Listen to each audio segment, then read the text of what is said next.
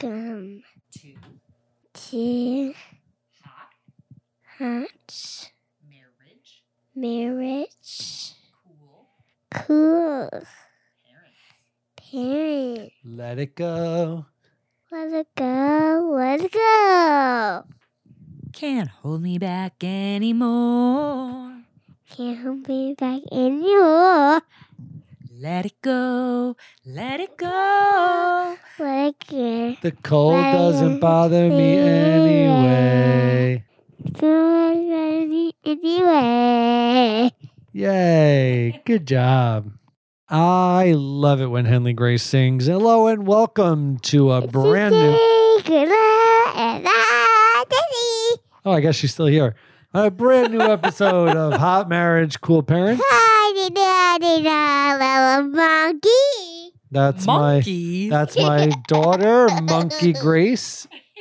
She did always She speaks in a different language, no one else's language. No one will ever decode what she's saying. No, but we do have a brand new review of Married at First Sight from my parents, which I'm super excited about because this is by far one of the most explosive Married at First Sight starts to a season, in my opinion. For sure. Yes. But first, before we get on my parents, and then we have an amazing guest, we love giving our 5-star reviewers a shout out. And we do love hearing from you. So we do read everything, and you'll hear my daughter and my wife having a conversation as we're recording. But this 5-star reviewer comes from JJT782, who writes, best episode ever. You guys, I've been exploring the idea of intuitive eating for weeks now, and Anna really aligns with my evolving thought process. I listen to you weekly, and this was the topic that resonated with me the most. I'm not a parent, and our lifestyles are not similar so often. While I love listening to your topics and journeys, I'm not always able to instantly connect to your episodes. This episode made me feel more of a connection, so thank you. Oh, that's really sweet. Yeah, we really enjoyed having Anna on. And quite frankly, a lot of the body positivity and a lot of the messaging that we've been exploring now is just really listening to your body and not holding food on a pedestal and really just loving who you are and being comfortable with who you are. And I think that gave us a whole new perspective on food, how we treat food, how we think of food, and what makes us feel good. But Jamie right now, and we are always fully transparent, we're recording this now at 10 p.m. and Henley just woke up and came into the room and was crying. She actually got her finger stuck in the door stopper, the little spring on the bottom. So she was screaming, crying, and then she came in and she sees that we're awake and she wants to stay awake, and now she's crying. So Jamie went to go get her, but we do have my parents coming on shortly. So we have my parents do a recap of Married at First Sight each week, which has been a phenomenal segment. My mom always has the funniest conversations on the phone. And we said, you know what? Hold your recap. Let's just record it on the podcast. And it's been amazing so far. But without further ado, just because this is one of the most highly requested segments of Hot Marriage, Cool Parents, having my parents on, Bonnie and Doug. Hi, Mom. Hello, how are you? Doing good. How are you? I'm fine too, don't worry. Hey, Dad. So yesterday was episode, I guess it was the second day of honeymoon, right, James? Second day of the honeymoon. Yep. And you know that famous movie Forrest Gump? Yes. Okay, well, I would tell Paige, run, Paige, run! Run, Forrest, run. After watching it yesterday, Well, I think was like, Chris said a lot of sweet things, though. He's saying that she's the queen and he's going to put her I first. saw that. And he said that she's above his child. Come on. I don't know. She has to be really, I just don't understand her. You know, and the funny thing about it, we were talking yesterday after watching it, and we said, just watch those two make it. As, you know, different as can be, the problems she has faced already, you know, and how she's taken it in stride. I mean, you know, you really have not seen anger in her at all. And, No. that's what I would say. Watch them work through all of this and stay married. I would be shocked to hell, but, stranger things have happened. Okay, so for everyone listening, let's rewind a little bit because not everyone has seen the episode. So just to let you know, so Married at First Sight this season is airing. As you know, we're recapping it every week with my amazing in-laws, Doug and Bonnie. And last night's episode of Married at First Sight was literally the most shocking episode in all of Married at First Sight history. Like nothing can top this. The husband, Chris, who has been married to his wife, Paige, for 3 days, drops a bombshell on her lap saying that his ex-fiance is pregnant. And when someone says, well, is it yours? He is immediately offended and says, essentially says, of course it is. That's so rude. Like, why would you ask that question? And yeah, exactly. And that's who we're talking about. The sad situation of that was, now I'm sure just like you guys went through a few months of interviews and stuff like that, homework that you had to do to get prepared for this. Now, she's only 6 weeks pregnant, supposedly. Right. And so he had to be with her right before he got married. And did you hear him say yesterday, well, her father died, so it was a sympathy hookup.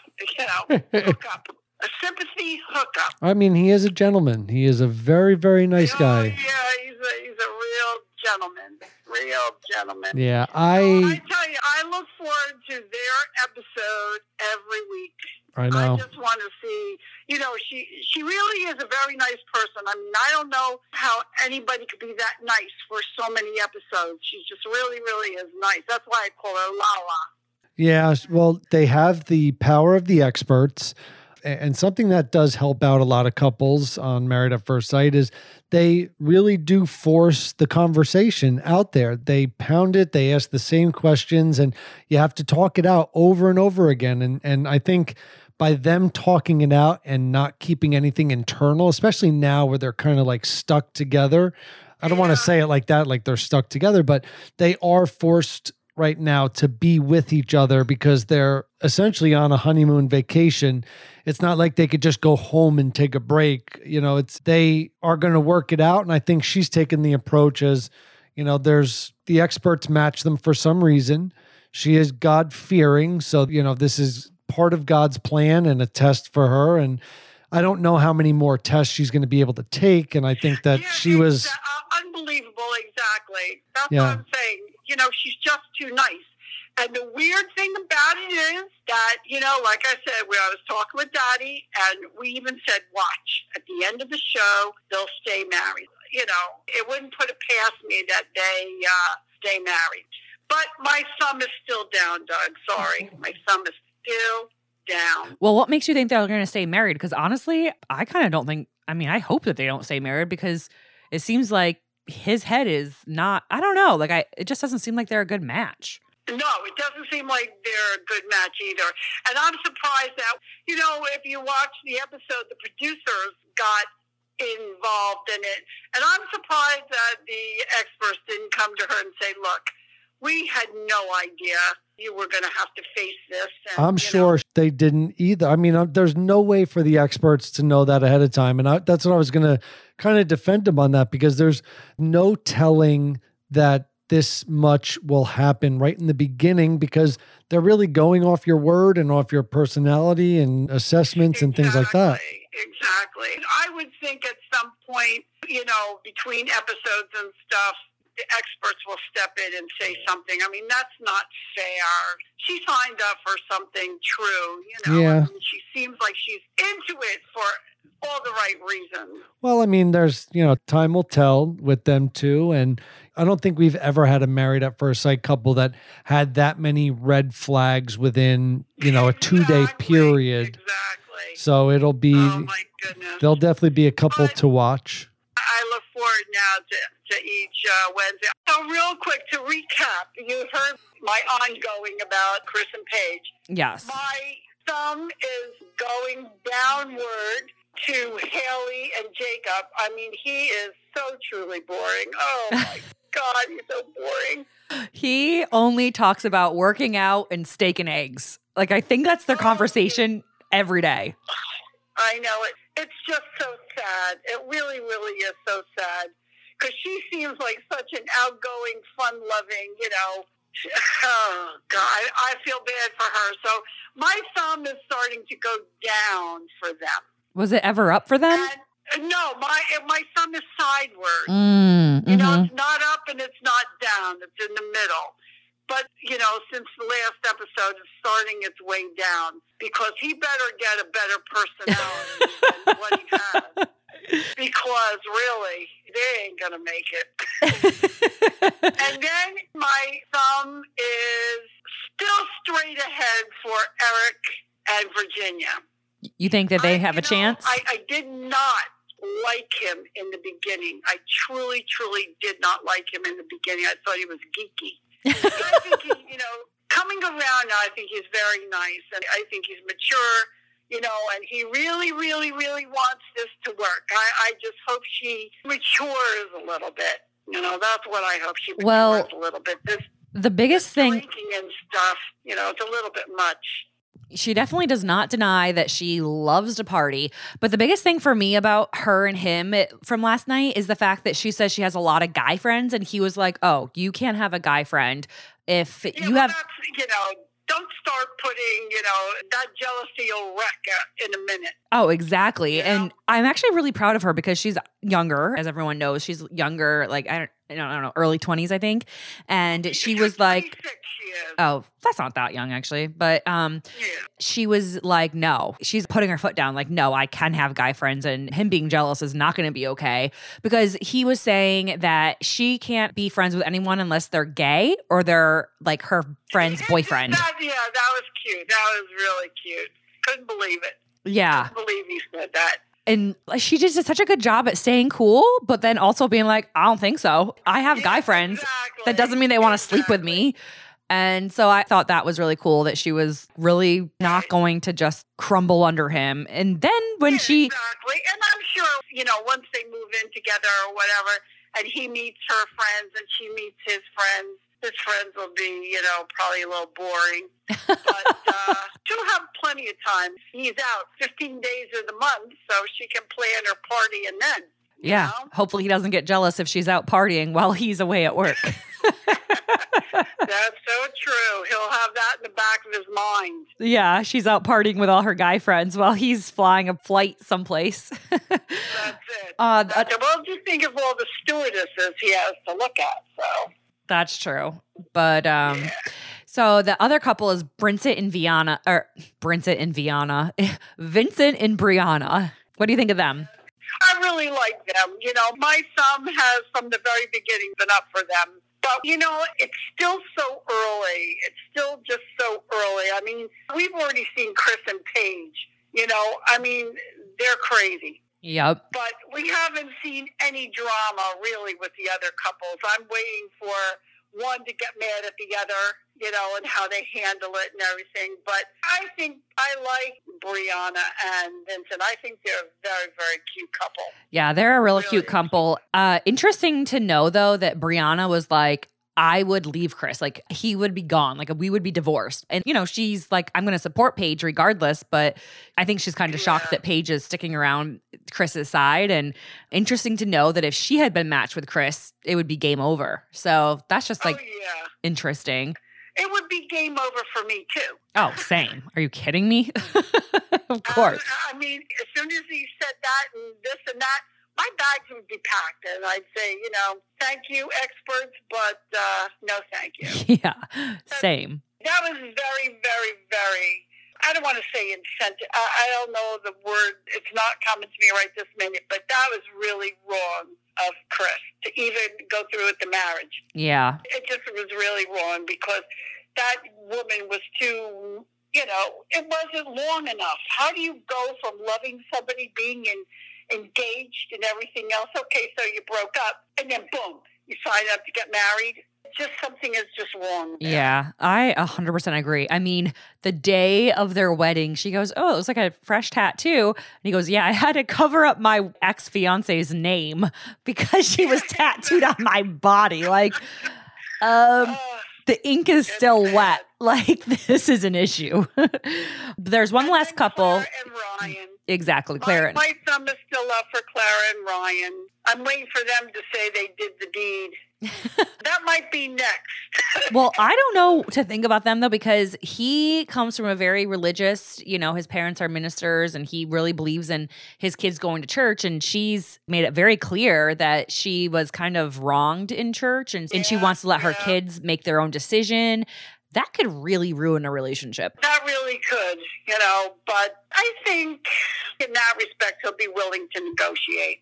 How many marriages are where father says, okay, I'm Jewish, you're Christian, but I'm Jewish, we'll raise the kids Jewish, and that's all fine and good. That's true. And then at some point, maybe the wife wants to convert.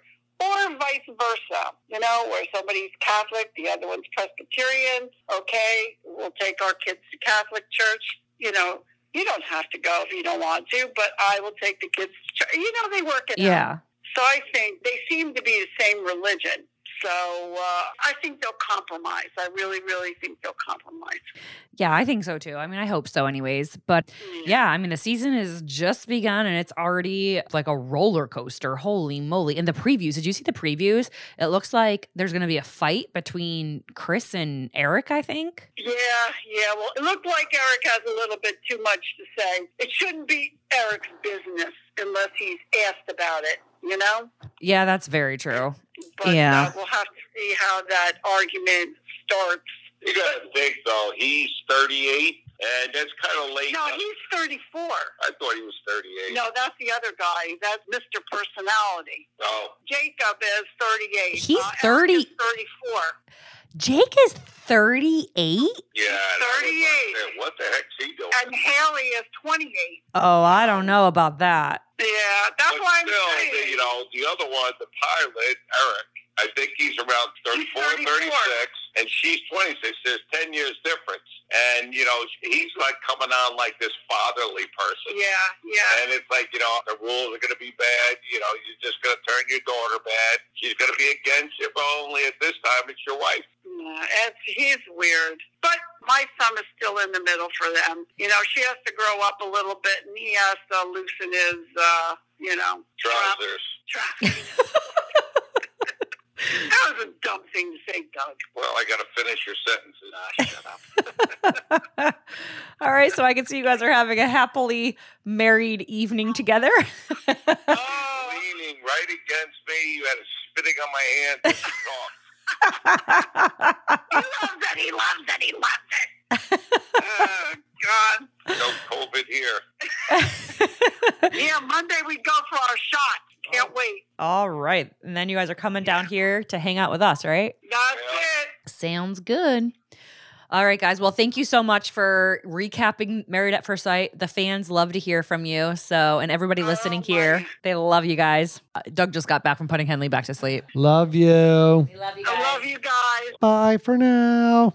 Always love hearing from my parents. And it's been tough being down in Florida and not being able to see them on the regular. If I'm being completely honest, it's having them watch Henley and or Hendrix to give us a break. Yeah. Okay, but let's bring Mary on because this guest, you're going to feel so inspired and so liberated after talking to her. I promise you. This is the first guest that we've had on that's been a speaker on TEDx, which is amazing. Yeah, I feel like we finally made it in the podcast world. Well, let's bring on Mary. All right, guys. So we have Mary Jelkovsky on the podcast today. She's known as Mary's Cup of Tea on social media. She's an amazing public speaker. She's a published author, and she's a women's retreat host. She's led thousands of women on their journey to healing body image struggles and finding true unconditional self-love. So basically, she is a queen. But things weren't always so sweet for Mary. All of this came from her 8-year battle with an eating disorder that left her feeling lost, lonely, and broken. After finally deciding to heal her body, mind, and spirit, Mary started her online platform, Mary's Cup of Tea, to help women be more confident in their bodies and love themselves unconditionally. She's been featured in TEDx, Teen Vogue, and Health Magazine. Now, Mary is sharing her life story and her most sought-after advice in her new book, The Gift of Self-Love, a workbook to help you build confidence, recognize your self-worth, and learn to finally love yourself.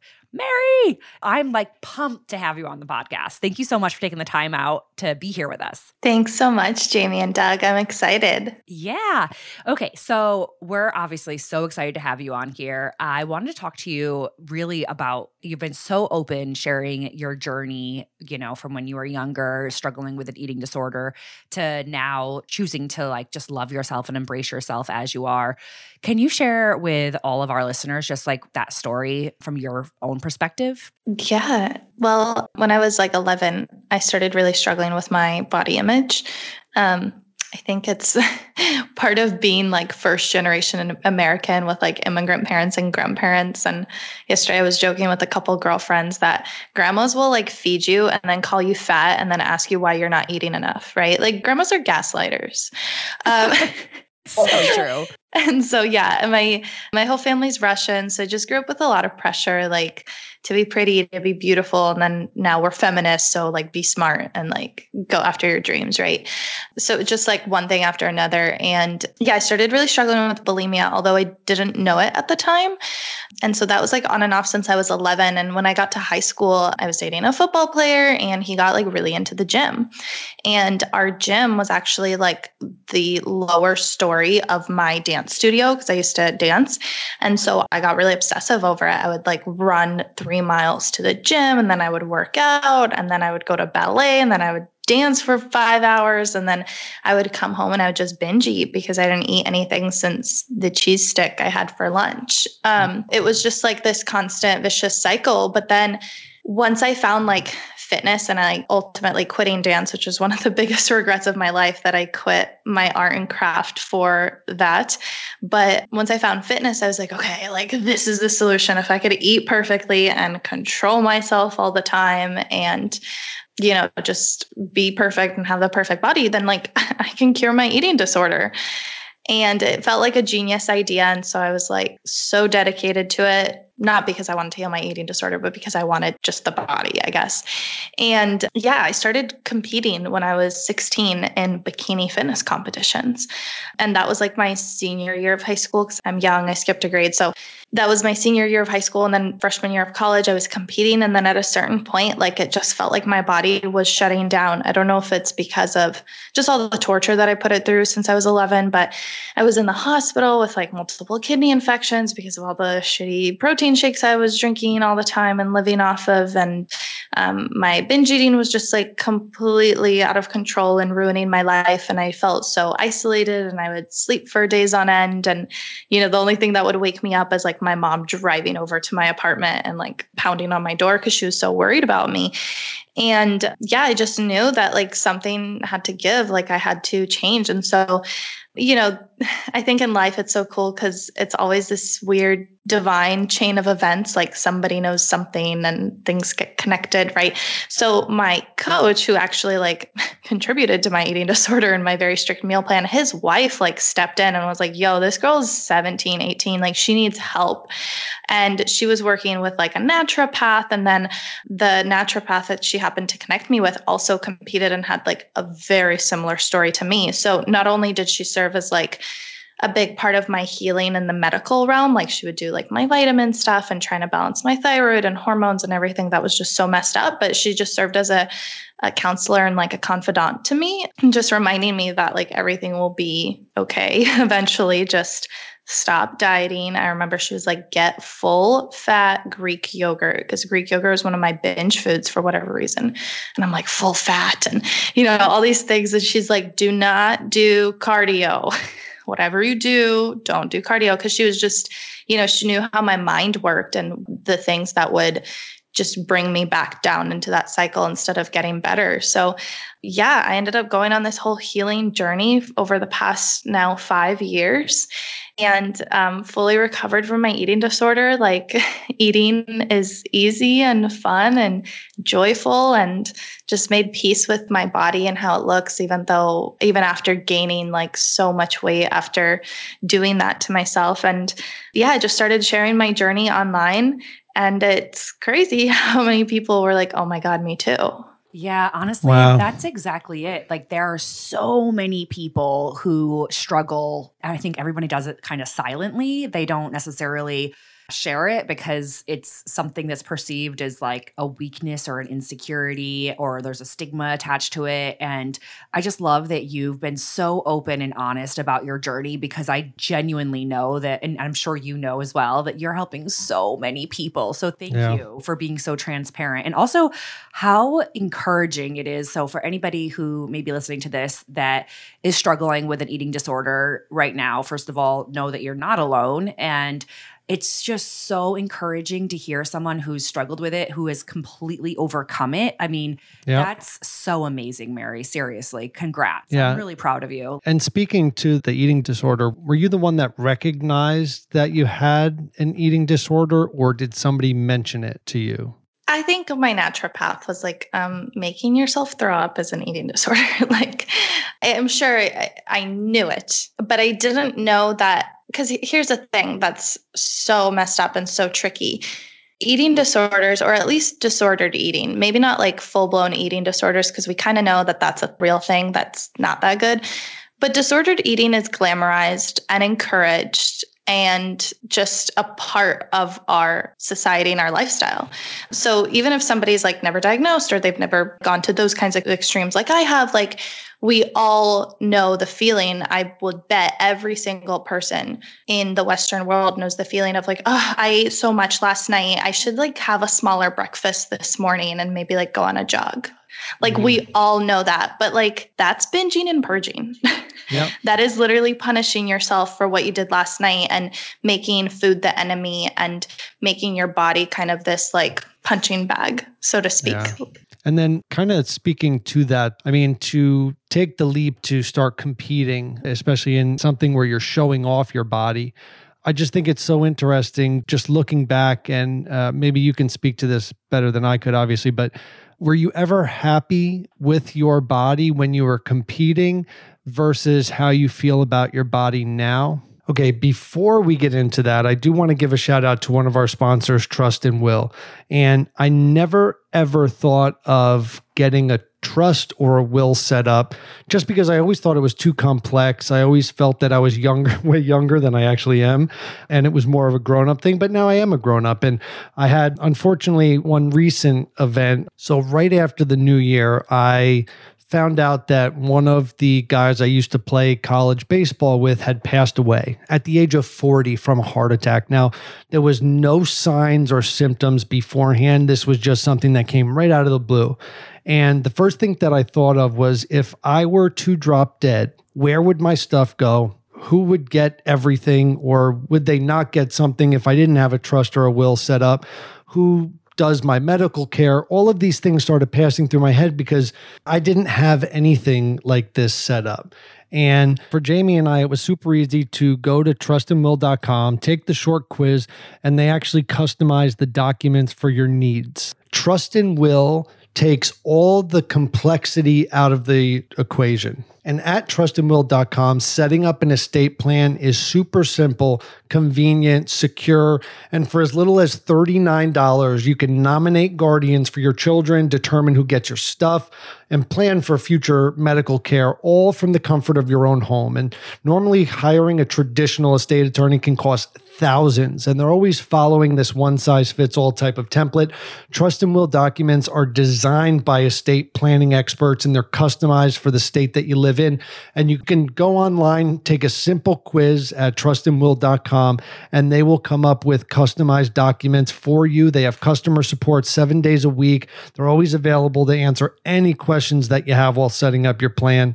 And Trust and Will is the most trusted name in online estate planning. They have helped hundreds of thousands of people protect their families, their assets, and their legacy. And you can gain peace of mind by going to trustandwill.com/HMCP to get 10% off plus free shipping of your customized legal documents. Don't wait. Go right now. 10% off plus free shipping at trustandwill.com/HMCP. That's trustandwill.com/HMCP. Thanks for listening. Now let's get back to it. Yeah, that's a great question, Doug, because I think of course there were times you're on the stage, you've made it. It's glamorous. There's makeup artists and photographers and so many likes on social media and so much business. I mean, so many people just lose weight and then they're like, oh, I can teach other people how to do the same. And it sucks that I contributed to that. And so there were definitely moments where I was like, okay, this is it. This is making me high, but it's a drug. So it's does heroin make people happy? I'm sure it does in the moment. But then when you're out of it and the high is gone and you're all alone and it's never enough and you always want more and you never feel good enough and you don't know how to get out, that's where you're okay, I was overall miserable. So a lot of people come to me and they're like, but Mary, I swear to you, I am happier when I am skinnier. And I'm like, well, are you happier or do you just kind of show up differently? Because maybe you were made to think that the only way to be confident and happy is if you were skinnier. So that in turn just affected your actions. So what would happen if you showed up as that person, but in the body that you have right now? So it's just interesting. A lot of it, I think, is thought experiments and playing what if games, which is not what I'm here to do. But I think overall, being happy and comfortable in your skin is really about finding peace and being able to breathe and look at yourself and do other things without even thinking about what you look like doing them. And I think that aside from diet culture and disordered eating and everything, I think we all live, because it's kind of inevitable the way we live now. And I know I'm so susceptible and victim to this. And the reason why I'm in therapy, constantly trying to reground myself, we're constantly living our lives as an image. So we're taking a selfie, we're posting on our stories, we're wondering, oh, what do I look like from this angle? We walk by a car window and we take a peep. We all do it. We're like, what it is, right? And so that causes us to disconnect and dissociate from, we're so focused on looking at our bodies and living our lives as an image that we forget to feel in our bodies. And sometimes when I'm on calls like this, I haven't used Skype, but on Zoom, I turn off my view because I'm this is not normal, right? In normal circumstance, if we're sitting together in a room, I wouldn't be looking at myself, but we all know our eyes wander to that upper right-hand corner. And so that's constantly. Yeah, that's how we live. You're absolutely right. If you're walking down a street, this is pre-COVID, but you're walking down the street, you're going window shopping. Half the time you're looking at yourself in the reflection of the window as you're also looking at whatever's in the window. That's what we do. And you're right. You're absolutely right about that. So I wanted to ask you, because I know that you had such a struggle with food and you mentioned yourself that you considered full fat Greek yogurt, a luxury or delicate, or not delicate, but what's that? Delicacy? Delicatesse. Yes, thank you. How did you kind of even begin to have the courage to take the step to healing your relationship with food? But also, what were the steps that you took to actually do that? Because I'm sure that there are a lot of people listening who are wait a minute, that is me. And maybe I don't have a full-on eating disorder, but I definitely do have that disordered eating. Like you said, I can think of everybody I know and as young as your sister's age, which I can't wait to chat a little bit about your little sister. But, we hear, and I don't think grandmas do it to be mean or anything of that. It's just their culture and the way they grew up. Yeah. But it's true.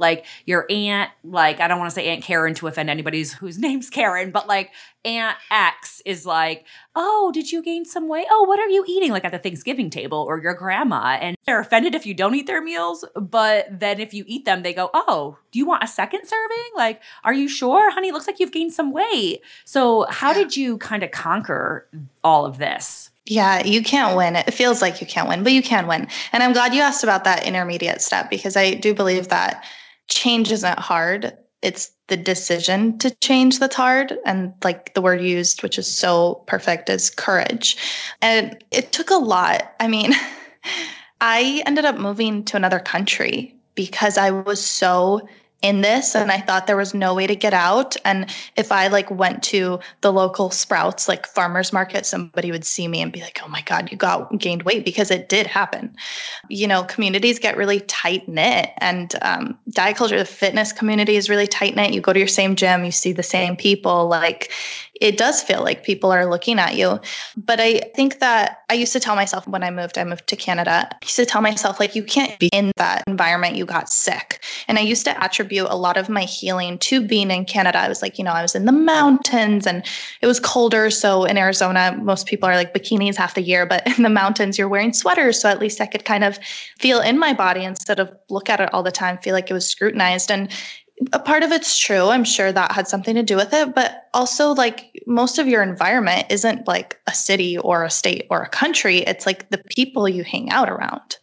And so diet culture is like, unfortunately, it's everywhere. And I'm not saying we need to ditch all our diety friends, but we do need to be like very intentional about what do we talk to our friends about? What kind of conversations are we personally contributing to? Like if you have a certain boundary or like trigger, like I know if somebody, it's not even so much if somebody comments on my body, but if they comment on someone else's, especially if that's the first thing they say. Like I was dating a guy before my now boyfriend, but I was dating a guy and this girl was running down the street and she's like, oh, she's so skinny. And I'm like, why is that what you say when she's just running down the street? And he's like, well, it's just like true. Like I didn't mean it as an insult or a compliment or anything. Like I just pointed out what I was saying. And I'm like, well, don't.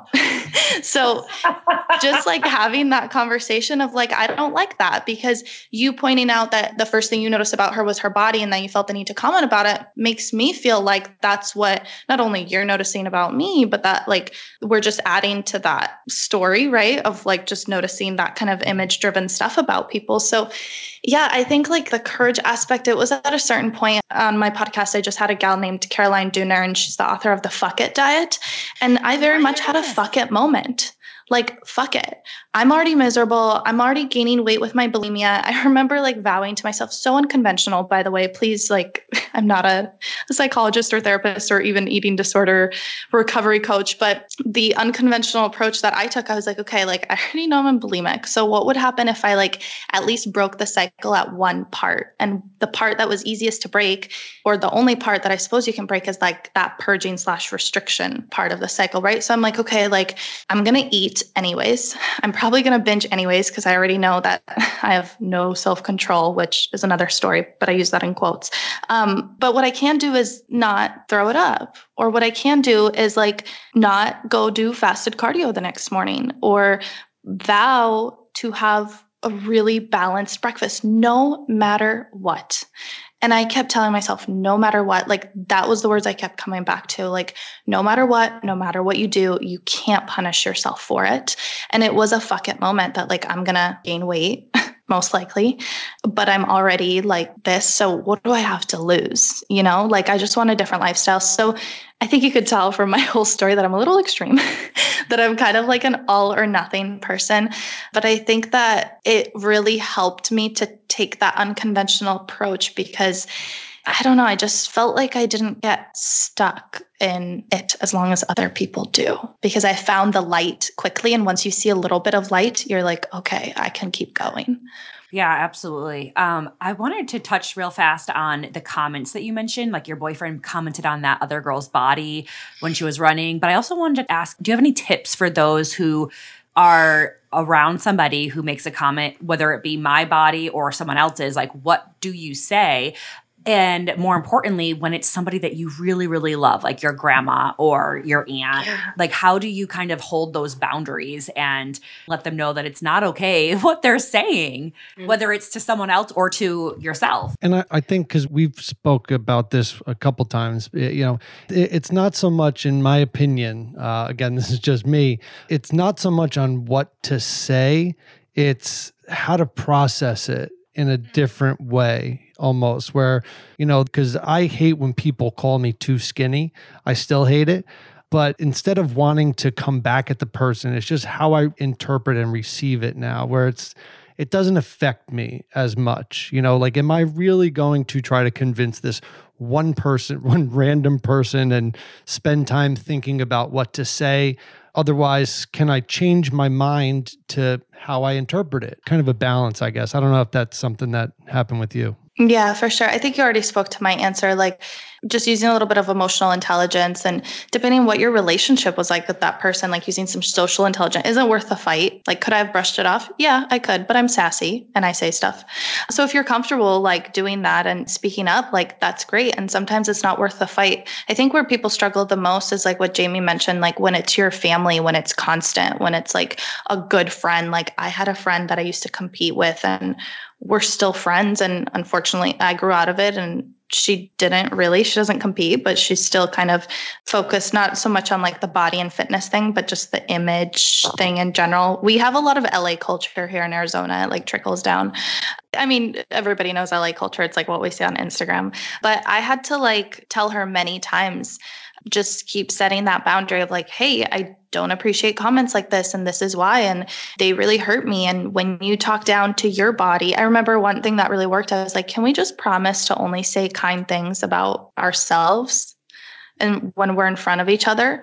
And I told her, I was like, when you call yourself fat, for example, I am objectively larger than you. My first thought is, what do you think of me? She's like, well, it's not about you. It's just me and blah, blah. And it's like, but that's fat phobic and literally makes me feel like shit. So stop. And so I think when you phrase it like that, because it's true, we've all had that feeling, like people can empathize with that. And depending on your relationship with the person, like, you know what to say, I think. Like a lot of people ask me this, and I often say like, well, you know what to say. Like we all know how to express our feelings and use the I statements. We learn this kind of stuff, right? Especially if you're, doing self-healing work. And then the hardest part, and the part I work on with my therapist all the time, is holding people accountable to those boundaries. So like not just telling them that one time, but then actually letting them know that there's going to be some kind of consequence. With my friend, we don't hang out anymore. We text sometimes, but we don't hang out anymore because it's just not something that, adds value to my life and my mental health. And sometimes you just have to weigh out your costs and benefits and just see if it's really worth putting yourself through, I guess. It's almost like staying away from triggers, just if you have a disorder, an addiction, it's separating yourself from those triggers, really. Yeah. And when I was doing this a couple of years ago, I was like, okay, I'm cutting out anybody who's dieting and all this stuff. And I had a mentor who said something like, we've really like popularized just like dropping people. And like, obviously cancel culture is a different thing. But like, we talk a lot about like, unfollow people and cut them out of your life and don't deal with this and don't deal with that. But I think that's not even so much the issue as much as it is like, we need to find different ways to connect with people. It's not about getting rid of them completely, but it's about like human relationships. Mm-hmm.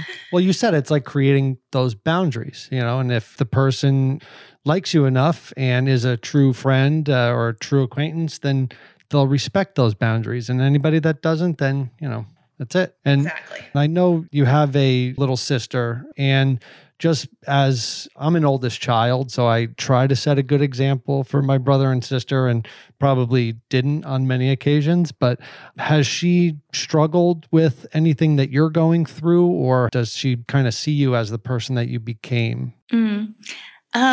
Well, I can only speak to what I see because I'm not completely in her head. A few years ago, she did have some moments and we did have to have some conversations and cry, and she was getting bullied at school. And I would say even probably more so than I did at that age. And then she kind of like flipped a switch. And I don't know what happened, but she like found herself. We're officially at that point where she realized that she's a lot cooler than me. Now I beg her to hang out and she usually says no. I'm hanging out with my friends and I'll see you on Friday. We have a set date, but I ask her like often. And she just has a style, like she has a vibe. She's in a curvier body, like she's by no means thin, but she like just owns it. And I think finding her own style for a girl in middle school, I think that's helped so much, like, going thrifting and ordering some things on Amazon, and she's big on jewelry and that kind of stuff on the more superficial level, but she's a lot more resilient than I was at that age. I'm going to start crying, but she's just this light, and she's the most accepting, forgiving person that I know, and super like woke, for lack of better words. And so even though like she struggled with some body image related things like so many people do, and she spends a lot of time on the internet, on the TikToks and whatever, and that worries me, but I just feel like this generation of children, I know we like to shit on younger generations, but they truly inspire me. Like the Gen Zers, her friends, not all of them, but most of them are just, I feel like they just know something we don't. I was reading this, like, I think it's like not astrology, but something like universe, spiritual related. Yeah. And they were saying like, we're entering the age of like social justice and people really caring about one another. And for centuries, and we see this with the wars and how we treat each other online. And, you know, I remember getting bullied on like Ask FM. Do you remember that? It's like where you can anonymously ask each other questions and people just send hate mail. But these kids just really care about mental health and they care about each other. It's really beautiful, at least from my perspective. Well, I think you're contributing to that, though, and people like you, seriously, because they wouldn't have the example if more people like you didn't speak up. Yeah, and honestly, I think that you have set a beautiful example for your sister. And I think that, you know, obviously, I'm sure your parents have played a role too, but I think that you've played a huge role in your sister owning her body and coming into herself. So, you know, everything that you went through, it's not for nothing, because maybe it helped your sister not have to battle that nearly as long. I feel like you should be proud of that. Thank you. The other thing that I really wanted to ask you real fast, you touched on fat phobia earlier. I wanted to real fast get your definition of fat phobia and what that means and how someone can recognize it in themselves, but in others, and then kind of combat it. Mm-hmm. I think, well, first I just want to address the elephant in the room that if you've never heard that word before, or even the word fat, let alone fat phobia, like I think it brings up a lot for people. We instantly feel really, it took me a while to even like say it out loud. And that is, it just speaks to that, the way we feel about that word. And basically fat phobia is the fear or hatred of fat bodies and therefore like fat people. And so it has aspects of social justice in it, which I'm no expert on, so I won't go down that route. But fat phobia is basically like the fear of gaining weight is fat phobic, because we think that if we gain weight, then we're going to be ugly and unlovable and all the things that come with it, because that's what our society has perpetuated for a while. And it's really sad because we've been fed like this, I'm not going to say lie because people will come at me, but we've been fed this idea that in academia, they call it neoliberalism, that basically you are in charge of the results that you create. And I think the spiritual new age community has very much like hopped on it. They're like, if you can believe it, you can achieve it. And I used to be so in that, and it has helped me heal, and it's had a place in my life. And I still study. I mean, I'm certified in hypnosis and NLP, and that is my jam. But the aspects of it that are not my jam is that we blame people when they can't achieve something in their life, when a lot of it is very much systemic or genetic, or has to do with how wealthy your parents are or what your circumstances are. Or if you're a single mom trying to feed 4 kids, like, fuck yeah, you're going to go through the drive-thru at McDonald's. That's what I would do too. And so a lot of people, I think in the wellness spiritual community, they're like, well, you know, cooking healthy is easy and here's how I do it and all this stuff. But we don't acknowledge like the privileges we have, and we all have our own set of them, some more than others. So I think that like this neoliberal model of like everything is in our control is very deceiving, because that's not the case. And there's research to back this, that so much of it has to do with our environment, like down to the things like the air quality where we breathe, the neighborhood that you live. Certain neighborhoods have lower air quality because there are businessmen that put plants there because they know that the land is cheap and the people are poor and they can't do anything about it. And so that plays into your body, your health. And, you know, healthism is like another thing that perpetuates fat phobia, like this idea that everybody needs to be obsessed with their health. But like, what if you're just trying to survive the day and feed your family? And so that's what like I have an issue with, when people just make judgments about other people's bodies and their health status when they know nothing about like the lives they lived. And so I think that's an important part, like the social justice aspect, and an important part to acknowledge to yourself and realize that the reason why you're so scared of gaining weight or quote, getting fat is not because you're, shallow or because like you're doomed. It's because this is what we've been taught.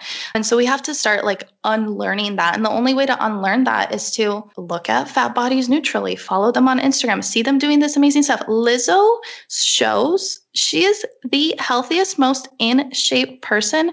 That woman, I watched a video on her, like her shows are hours and hours long. Like my boyfriend gets tired after like 5 minutes in the bedroom. Like we both do. Maybe not just that. We both do, right? You're like, I'm panting. And right. But then we have this misconception that all thin people are healthy and all fat people are not healthy. And that's not true. It's just not true. Like thin people, I don't know, a thinner person can eat a burger and do drugs and drink and nobody bats an eye, and a fat person just breathes and exists and everybody has an issue with it and just jumps on to bully and harass them. And even if you're like, well, I'm not bullying and harassing them, like I just think they need to take care of their health, you're bullying and harassing them in your head. You're making assumptions. And so just recognizing that in yourself, it is the most difficult thing that I've ever done because I was deep in fitness. I was a personal trainer. Like I told you, I was in that spiritual community too. Like this was something that like I did not want to face for a while, and I just was in such resistance to. But the second that I did, it helped me make peace with my own body, because the thing about self-compassion and the research that we know about self-compassion is that the more we have it for ourselves, the analogy I use is like self-compassion and self-love. It's one tank. There's not like two separate, like this is for me and this is for you. It's one tank. So the more of it you have for others, the more you have for yourself, and vice versa. It's a cycle, and it's a beautiful cycle. And that's the cycle we want to perpetuate, as opposed to diet cycle and fat phobia and hating on people. Preach, girl. Yeah, really. Oh, I like have it's so good. I want to be like raise my hand, raise the roof. That's so lame. You know, I'm glad you feel that way, because that's big. It's big. Yeah. You know what's kind of weird though is if this were back in like the caveman days or medieval days, like the heavier people were considered royalty. That's a whole other, like it's, we can go to. I know, but it's so strange how it flipped. Yeah. It continues to flip continuously. Like, 20 years ago, Twiggy was a supermodel, and like that was the ideal body, right? And then now if you were to ask who is like, because I asked who is like our sex symbol now, and it's like Kim Kardashian with all the curves and whatnot. And not to me. Both Twiggy, Kim Kardashian, Lizzo, they're all absolutely beautiful. And they're all, like some women have naturally skinnier bodies. There's absolutely nothing wrong with that. But some women like Lizzo have naturally fatter bodies, and there's absolutely nothing wrong with that. And to the people, what irks me the most is when people say, oh, but you're promoting an unhealthy lifestyle. And like, that's another like tangent we could go down. And I know that you have to get going, so we won't. But man, it's been so great to have you on here. But before I let you go, I just want to make it clear that just because you're embracing your body as it is, whether it's, in your head or someone else's head, it's perceived as quote unquote fat, or you have more cellulite, or you have more body rolls, or a bigger pant size, it does not mean that you're encouraging an unhealthy lifestyle. It means that you are finally loving and accepting yourself, and you might very well be the healthiest you've ever been. So, okay, on that note, I just wanted to make sure that was not left unsaid. But oh my gosh, Mary, I adore you. I've adored you from afar for quite some time now. So thankful that you were so patient with us to get you on this podcast. Yes. For everyone listening, I know they are dying to be able to figure out where they can find you and follow you. And honestly, like what kind of stuff can they buy from you and how can they support you? Because and congrats on the book and everything. Yeah, I mean, you're killing it in life. I'm like so proud of you. So yeah, please tell everybody where they can find you. Thank you so much. Y'all exude so much love. I love it. And yeah, happy to be flexible.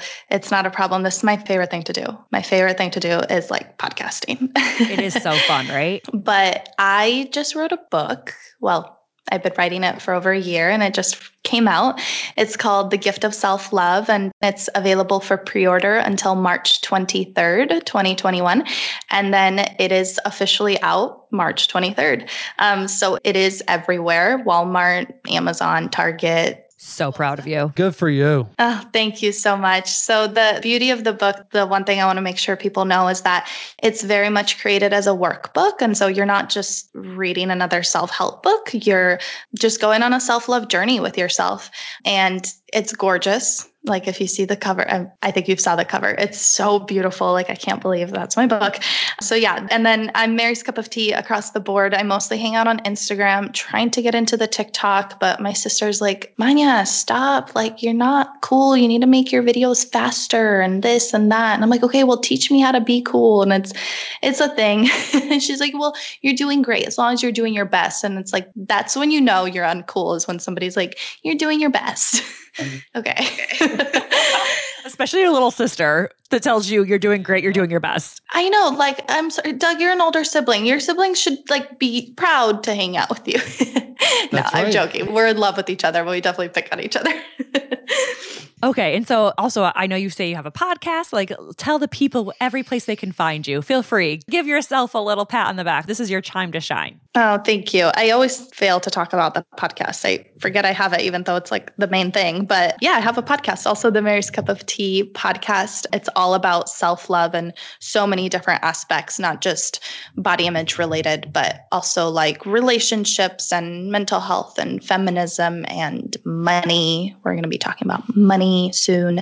And yeah, like intuitive eating and just everything in that realm, anything self-love related and women's empowerment related is on the podcast, which is also Mary's Cup of Tea. Wonderful. Well, Mary, thank you so very, very much for being here and just spilling it all and like getting my heart all amped. It was so, so great to chat with you. Thank you, Jamie. Thanks, Doug. It's been great meeting you. All right. We'll talk to you soon, Mary. Good luck with your book launch. I, for one, will absolutely be pre-ordering it as soon as we get off this interview. Yep. It means the world to me. Thank you. Bye, all. All right. I'll talk to you soon. Care. Bye-bye. Oh, she seems so young, right? I mean, she's like our age, I think. Yeah. And it's very interesting anytime you see and hear from someone that's been on both sides of kind of self-healing and love and eating disorders. I mean, going from someone that is competing in bikini contests to be somewhat unhappy with what she's doing and recognizing the eating disorder and now loving herself. It's really inspiring, and it does show hope, and it does take people like her to really speak on topics that, isn't so spoken about. Absolutely. I honestly love following her and her journey. And I just feel like you can just tell she walks the talk, like she's really trying to help herself, but also help others by like setting a positive example for them. And I just really adore her. I'm so thankful we were able to get her on the podcast, because I really think that, those of you guys listening, I hope that you felt like as much passion and energy as I did, because I mean, that's what I'm talking about. But yeah. So for those of you guys listening also, please, I want to let you know that I have started a whole new page. It's called @BecomeBodyPositive, and I would love to have you join me. I'm also launching my course, Become Body Positive. It's going to be something that's very, very much like for beginners who are just kind of fed up with someone telling them they're fat, themselves telling them they're fat, never feeling good enough, never feeling skinny enough. And we're just going to dive deep into like loving yourself, forgiving yourself for saying so many mean things about yourself, but then doing tangible activities together every single week where we kind of combat this type of mindset. And it's not easy. It's not going to happen overnight. This course is a 6-week course. I'm going to be going on Facebook, doing Facebook Lives every single week to answer some questions that you might have to support you. I'm going to create like little groups within this group so that you guys can lean on each other to support each other as well. I'm just so excited about this course, Become Body Positive. So Jamie hasn't ever worked as hard on anything in her entire life until Become Body Positive. And I am watching her go from morning, noon to after midnight working on this. So she spent a lot of time creating this course, but there's a free webinar that you can sign up for. She's made it super easy for you to sign up and register for the free webinar, which is jamieotis.com/BBP for Become Body Positive. So jamieotis.com/BBP. It's a free webinar. You'll learn a lot. And I really hope that you guys join. As always, you can find us over at Hot Magical Parents on Instagram. You can find me at Jamie N. Otis on Instagram, and Douglas, my hubby, at Doug Hayner. We love you, and wear a mask, and definitely stay tuned for next week where we have my parents on again to give their expert Married at First Sight recaps along with another fantastic guest. Yeah, we have another, I don't know if you've noticed, but we have a theme going with all body positivity in all the different realms, like self-love and self-acceptance. And I can tell you guys are loving it. I love it too, which is exactly why I created that course, Become Body Positive, because I think that we all need more of that in our life. So yes, I'm pumped. Next week, we're going to have Trisha Taylor on. She's a mama who was told that if she gets pregnant, she could very well die. She has a brittle bone disease. So, she's someone who has struggled with disability her whole life. She went on to have, spoiler alert, she went on to have a baby. She's going to share her story and her ways that she has learned to just have self-love and body acceptance. And she's probably had to overcome far more than any of us ever would have to, being that she's living in a disabled body. And 2 feet, 10 inches tall. Yeah, she's just a force to be reckoned with at 2 feet, 10 inches tall. And I am so excited to get her on to have her share her story. Yes. We love you and see you next week. All right. We'll see you guys next week. Bye.